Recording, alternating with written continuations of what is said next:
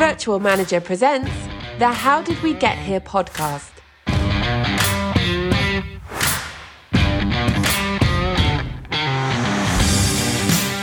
Hello and welcome to the How Did We Get Here podcast. I'm Charles Dagnall and it's my duty to tell you that we're taking a slight break in the Virtual Manager journey for the next 2 episodes. We've been doing the podcast for 6 months now, and so Chairman Neil Patel, CIO Neil Fillingham and CEO Tony Morocco decided that it was time to learn about my career and history as a sportsman and broadcaster. Yes, indeed, I'm Neil Patel, and the tables are now turned as we get the opportunity to get a little insight into a different world and industry, as Daggers is one of the best known voices in cricket commentary. Very close for Philander as he comes in close to the stumps. Bowls, he bowled him through the gate. That nagging length nips back to Keaton Jennings, breaches the defences, and the first wicket has gone. Hassan bowls, and this has been hit over extra cover, and there it is! It's the world record for England, and it's Jos Buttler, the man, to strike those all-important runs. In these editions, he's going to be telling us about his early life and his subsequent route from player to broadcaster, his techniques, disciplines, philosophies, and his heroes. Plus, how our paths crossed and how this podcast was born. Quite simply, we couldn't wait to put him under the microscope. So welcome to episode 14 of the How Did We Get Here podcast.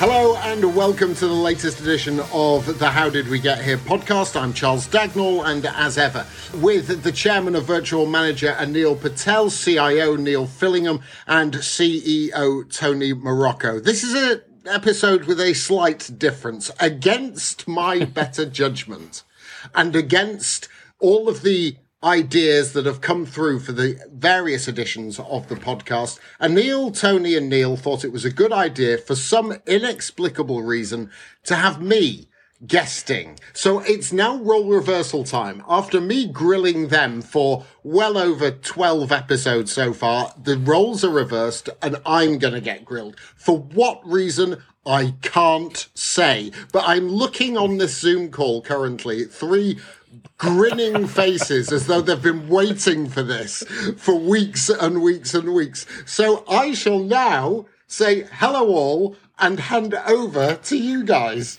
Hey, Charles. Hey, Charles. Hey, Daggers. How you doing? Yeah, I'm nervous, if I'm honest. I haven't a clue what you're going to... There's been usually we have a little bit of chat in the week on a WhatsApp group text or an email or something like... There's been nothing this week. And so that automatically puts me on the back foot a little bit as to what's coming next. So I shall leave you guys to it. You are now the hosts and I am the subject/victim. So you're asking yourself, how did I get here? How the hell did I get here? That is a question I keep asking myself. Yes, it's your baby now, gentlemen. All right. Well, I might kick off and start to ask, although I can see, I can't see. Maybe it's different, but I've got clammy hands. I've started sweating. The pressure is on. He set the bar pretty high. Yeah. You should see me when I'm at home actually hosting this podcast. And I think it's no secret that, and one of the reasons why I've been doing the podcast is that you wanted someone who wasn't necessarily from the business world to actually ask the stupid question, of which I have asked many. And I get really nervous when you're talking about sort of big business and the deals that you make and the relationships you have and how it all works and comes together. I'm sat there absolutely dripping with sweat because I'm nervous and thinking, am I asking the right thing? There's some words here that I don't quite understand. And so I'm Googling these sort of acronyms that you come out with and just going, and then sort of going, oh, yes, that's what it means. So now it's your turn to spray on the deodorant and grill. Excellent. All right. I mean, from our perspective, we obviously know you as Daggers, the podcast legend, or to more of your day job, the broadcaster and commentator. It'd be really interesting, I think, for us to get a view of where you're from originally, some of your schooling. I'm particularly interested in your sporting side of, was it just cricket? Was it other things? So maybe if we could start off there in terms of talk us a little bit through your childhood and where you grew up and some areas like that would be great. So the personal history of Charles Dagnall, this will last over 7 podcast episodes. I was hoping to write an autobiography, but hey, now that's not needed. I was brought up in Lancashire, Bolton in particular, which is, okay. It's nothing special. Weirdly, a lot of humorists come out of Bolton, usually because it's there is a dark humour to the place because it's quite a sort of, not run down, that's unfair, but it's quite a hard working type of town. And so naturally humour comes and emanates from it. But I went to school near Manchester, but from a sporting perspective, it's always been sport for me. Absolutely loved it. My brothers and sister were all musicians. They were all born within 3 years of each other. Then there was a 5-year gap and then me. So I like to think I was carefully thought about by my parents. Actually, I was probably just a mistake. So they were all musicians. And I didn't really get to sort of play with them, if you like, because I was 5 years younger. So I took a sporting route. And you used to play, as a kid, as you do, you used to play them all. You used to watch it on the TV avidly. Every single sport. What's on this week? Bowls, brilliant. I'm glued. Snooker and anything that had a ball in it, I would watch on the TV. And then I used to play football for my school. I was big man up front, but I wasn't, I was okay. I wasn't brilliant. But I got taken down to my local cricket club because I had an aptitude, hand-eye coordination, all of that. And absolutely loved it. It was warm. I then very, very early on realised I like warm sports. And then just the nature of it, the game itself, the sort of tactics behind it, but just the sounds of Leather on Willow. And I know it sounds a bit romantic, but it just hooked me immediately. So I played locally and I got good quite quickly because all I could do was just play cricket. All I wanted to do was play cricket. Yeah. So every single night I was down at the nets or down at a club or, walking around town with my mum and dad pretending to bowl and, my dad sort of goes, "Stop it, would you just stop it?" And embarrassing them in the middle of town whilst they're shopping. And soon enough, by the age of sort of 13, I'd got to Lancashire schoolboys and representative honours. But I also started playing, and this is where I'm getting to, I also started playing men's cricket. And this was a completely different scenario to what I was used to, because I was 13 years old and I spoke a little bit like this and playing cricket with all these lads. And then you're in a dressing room full of blokes who have been working all week with drills, and had proper jobs, and they were swearing and they were talking, grown-up talk. And for a 13-year-old called Charles, who'd really never, had been quite sort of closed off from all of that, it was a real eye-opener to me. And you were then imbibed in this banter, this dressing room full of blokes, and you learnt to grow up pretty quick, considering that you were usually the butt end of the joke. And you were so young. And so I had a guy who played with us, an enormous man called Paul Killey. And every club had a professional player. He was our pro. And he took me under his wing. He was 6'8", both height and width. He was an enormous man, but dead set the funniest bloke I've ever met in my life. And I kind of learnt how to banter and how to be quick-witted and respond something very, very sharply.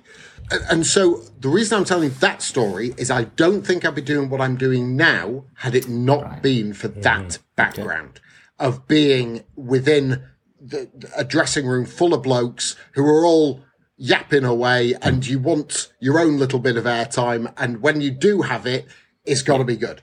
So that was basically it. And so I was playing with blokes from that age, and then obviously through my schooling, went to university, did chemistry. And where did you study?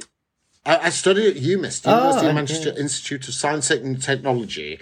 Don't ask me any chemistry questions, could not tell you now, apart from the first 20 elements of the periodic table. But other than that, it was always sport. I was playing cricket all the time.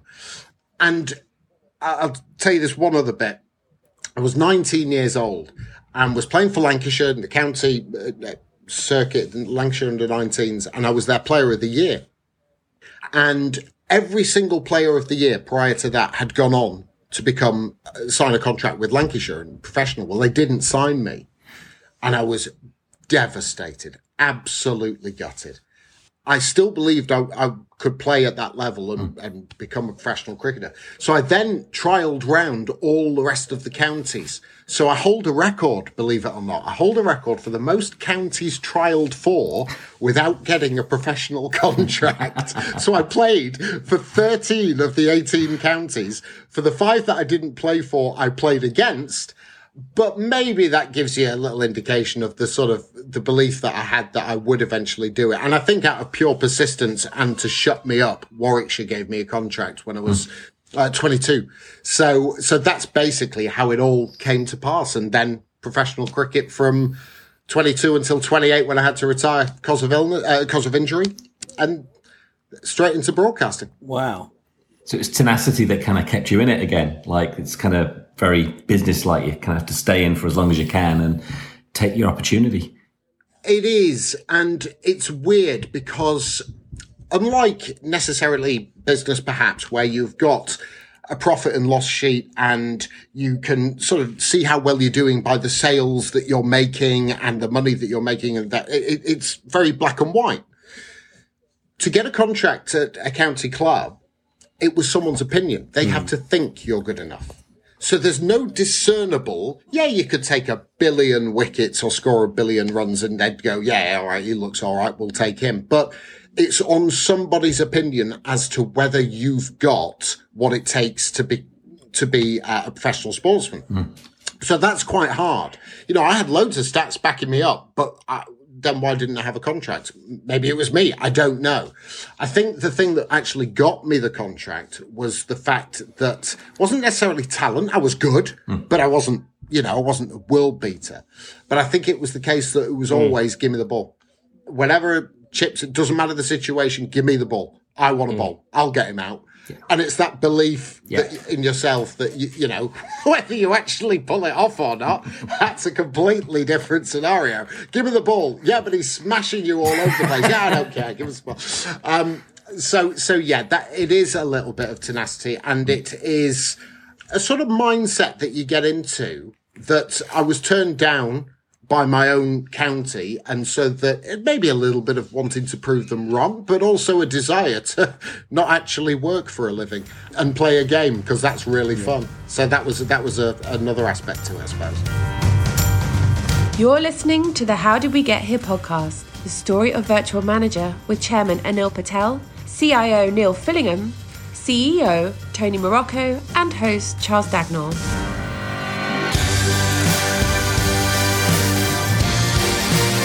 Where would you say your favourite period was during that career? Was it with a particular county, or was it playing with a particular set of people? What was the most enjoyable part for yourself? It's the people you meet. I found that looking back. At the time, I mean, I loved playing for both counties, actually. I played for Warwickshire for 3 years and then Leicestershire for 5 years. Warwickshire was a big club. Huge stadium and all the rest of it. Leicestershire was much, much smaller, more compact. You knew everybody's name. All the fans that were slagging you off on the boundary edge and telling you were no good, you knew all of them by name. Whereas at Warwickshire, it was a lot more broad in that respect. It was the people that I found. The teammates at Warwickshire were just epic. I mean, they really were. I mean, Tony, this might not be necessarily up your street, but some of the names that we were playing with were world-class names and world-class sportsmen and athletes. Alan Donald was our overseas professional, the South African fast bowler, and he just welcomed you. And I'm still in touch with AD right now. And it's sort of like that bit of going, well, I'm Charlie from nowhere, and you're Alan Donald. And it took a while. It did take a long while for me to feel like I belonged in county cricket. Yeah. It took me a long while to get it. At first, it was, hey, where's my sponsored car? Where's my free gear? Where's my shirt with my name on it? And which pair of trainers am I going to get for free? And that was what it was like at Warwickshire. It only was until I got to Leicestershire and one of my best friends, Philip de Freitas, he was the captain there, and he realised, sort of said, look, what do you want? how do you think you're going to go about this? Do you want to be good, or do you want to... And he was the one that guided me or helped me with it. And you've got to show that as well. I was, I want to be good at this. And he was the guy that sort of guided me as to how to do it day in, day out, and be a good pro. So there were numerous factors about enjoy. I loved Warwickshire. I adored it. And playing on the telly, things like that. That was great fun. Knowing that mum and dad were watching, or all your old teammates back in Lancashire that watching you on the telly. But I think it's the people that you meet outside of the job of cricket. Obviously, the ones inside, you get to meet some fantastic sportsmen. But it's sort of like their mates who come over and you meet. I got asked to play numerous times in these sort of charity matches. And you go, yeah, be fine. And I'm Johnny Nobody, and I'm rocking up, and oh look, there's Eric Clapton. Oh great, there's Barry Gibb. There's Mick Jagger, Bill Wyman. Oh right, that's great. Yeah, really. Hi, I'm Charles. I bowl a bit of medium wobble for Warwickshire, and I've got a picture. Actually, I've got a great picture. I was playing against Eric Clapton's 11, and I said, look, Eric, do you mind if I have a photo with you? He went, yeah, no problem. I've got a photo at home of me. I'm dead set the most unimpressed looking Eric Clapton you've ever seen. It's sort of like, oh my God, who's this guy? But these are the kind of people that it allowed you to meet and to be involved with. And that's what I have found the most beneficial out of all of it. Fast forward to commentary now. And some of the guests that come on the radio or the television, it's just outstanding. Damien Lewis from Homeland and from Billions, and a great actor. So he's coming on to talk cricket at lunchtime. What? Here's one for you. This is ridiculous. I would never have believed it had it not genuinely happened to it. Now, Stephen Fry, one of the great comic actors and raconteurs, authors, just an amazing bloke. I'm hosting a dinner because I'd go out speaking and emceeing dinners and that sort of thing. I'm hosting a dinner and Stephen Fry's the guest speaker. I didn't know this. And I'm thinking, oh my God, I'm hosting this dinner with arguably the best public speaker in history on the table in front of me watching. So the pressure's then on to be good. You've got to do what I'm thinking, right? And every single gag I tell or, story, I'm watching Stephen Fry's reaction. Anyway, I do my first bit and we get off and people start eating. And then Stephen Fry's there and I come over and introduce myself. Stephen, he went, Daggers. I went, what? How do you know my name? And he went, yeah, I'm a big fan. I went, what? What are you talking about? This is Stephen Fry saying that he's a fan of mine because he listens to the cricket. And this is the nature of what the sport is and what sport is. And Tony, you'll know this in the basketball world. I'm absolutely convinced through your father and all the rest of it is that you don't realize who's listening to you, who is enjoying, they're just regular blokes. They're regular women. They enjoy their sport as you do. And you're the one that they're listening to. And it is a weird realization when Stephen Fry turns around and says, I was listening to you last week. I really enjoyed it. I was like, oh, okay. It does give you a sort of slightly out of body experience. That's what has meant the most, is meeting these people. And it's given us a huge amount of pleasure in doing so. It's interesting because, cricket is obviously Neil and I are both cricket tragics, but if you're in that kind of world and your parents kind of, got you involved, or like my dad did, listening to commentators is almost, in my view, and it's still to this day, is like therapeutic almost. Like I'll listen to recordings of old series, podcasts of the 05 Ashes series and those voices, you grow up with them. I remember sitting in the car driving to Leicester to see in-laws, and you'd always have, 5 Live on and listening to that. And it just almost becomes part of your DNA. And then, you have this connection. Obviously, I've obviously never met yourself or people like Daggers or those people, but it's almost like they're part of the family. And it was really interesting that Neil and I went to the first Brisbane test many, many years ago, and we're walking through the street. And Jonathan Agnew suddenly appears, and it was just like, we've been mates for years. I was like, Daggers. He was like, hey, how are you? And it was like, it was so friendly. He didn't have me from a bar of soap. And we're from England. And it was like, great, let's have a chat. And it was just like, his instant connection was like, this guy must think, this bloody lunatic, where's he from? Do you know what? It's weird. It really is weird. Social media is another sort of aspect of this. People assume that they know you. When they, it's me on social media and I'm saying whatever, and they can talk to you. Now, social media has a lot of downsides. They can also abuse you. Yeah. I have had that. But it is funny that you should say that, because I think cricket, more than any other sport in the world, lends itself to this feeling of connecting with an audience because you have time. In football, everything's in 90 minutes and it's very, very quick happenings, and all the information has to be got out there in a short space of time. Basically, you are listening, you're not involved. Whereas cricket, you're involved. You're part of it. It's almost a sense of whatever you're doing, it's escapism. It is. Really.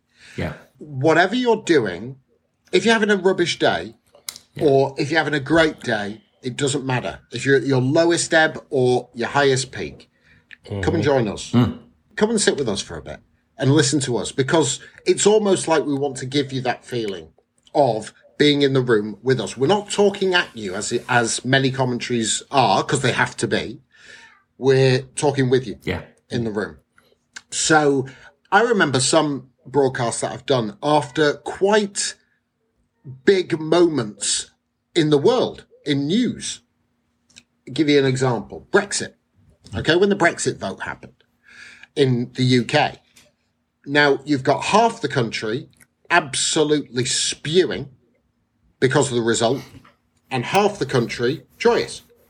So how do you pitch that? We had a game the next day. How do you pitch that? So however you're feeling, come and join us, because there's no Brexit here. We're commentating on a cricket game, and we're going to have a giggle, and we're going to have a laugh. And if you're feeling down, come and join us, because you've always got mates here. And we are that mate to you. I always was told, and I was trained a long time ago. Unfortunately, not enough training happens nowadays. They just throw people on.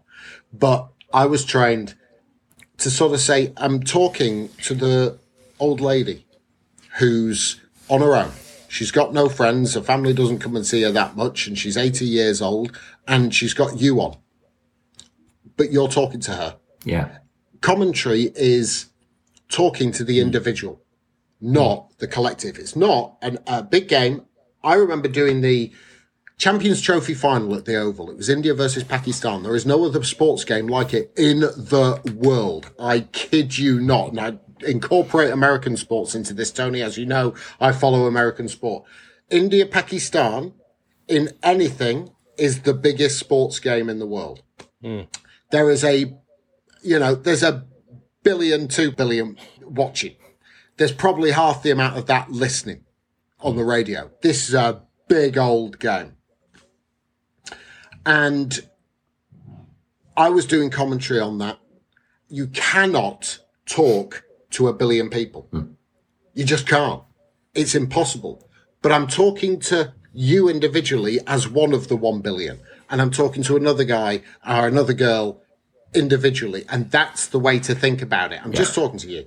Like we're talking now, that's all I'm talking. And so they're the differences between what we do. Now, weirdly, I've done a couple of American football games as well. I try and do those in the same style as I do, because you do have space. You've got 10 seconds of action in American football, and you've got 30 seconds of nothing happening in American football. So there is time to have a little bit of humour and add a little bit of light and colour to the situation.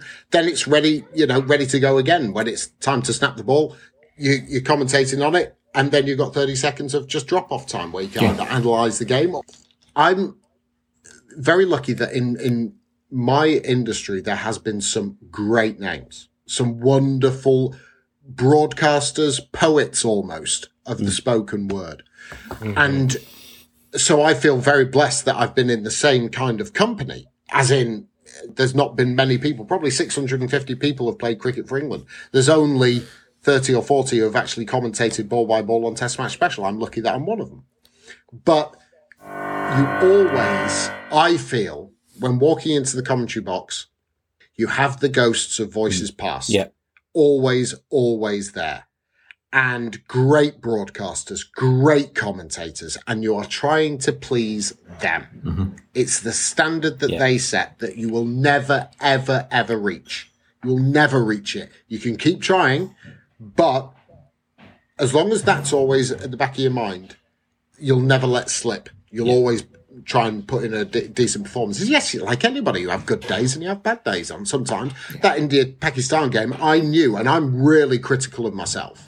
Massively. I listen back to everything I do. I sort of analyse it. I look at what I could have done better, could have done, or that, what worked, what didn't.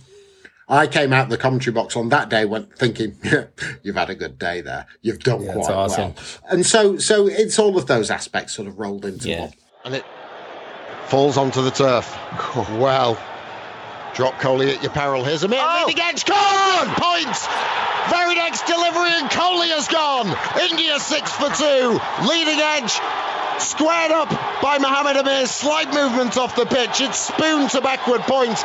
And Pakistan have the Champions Trophy in their hands. Hassan Ali passed umpire Moreira, as was pulled into the deep. Could be a catch here, and Dhoni's gone! India are done. 54 for 5. Hassan Ali. Short pitch delivery. MS Dhoni pulls it straight into the hands of deep mid-wicket. Well, thank you for listening to part 1 of this Daggers special. Join us next time, where we'll go on to how his business adapted during COVID, his broadcast philosophies, and Tony hits him with some quick-fire questions.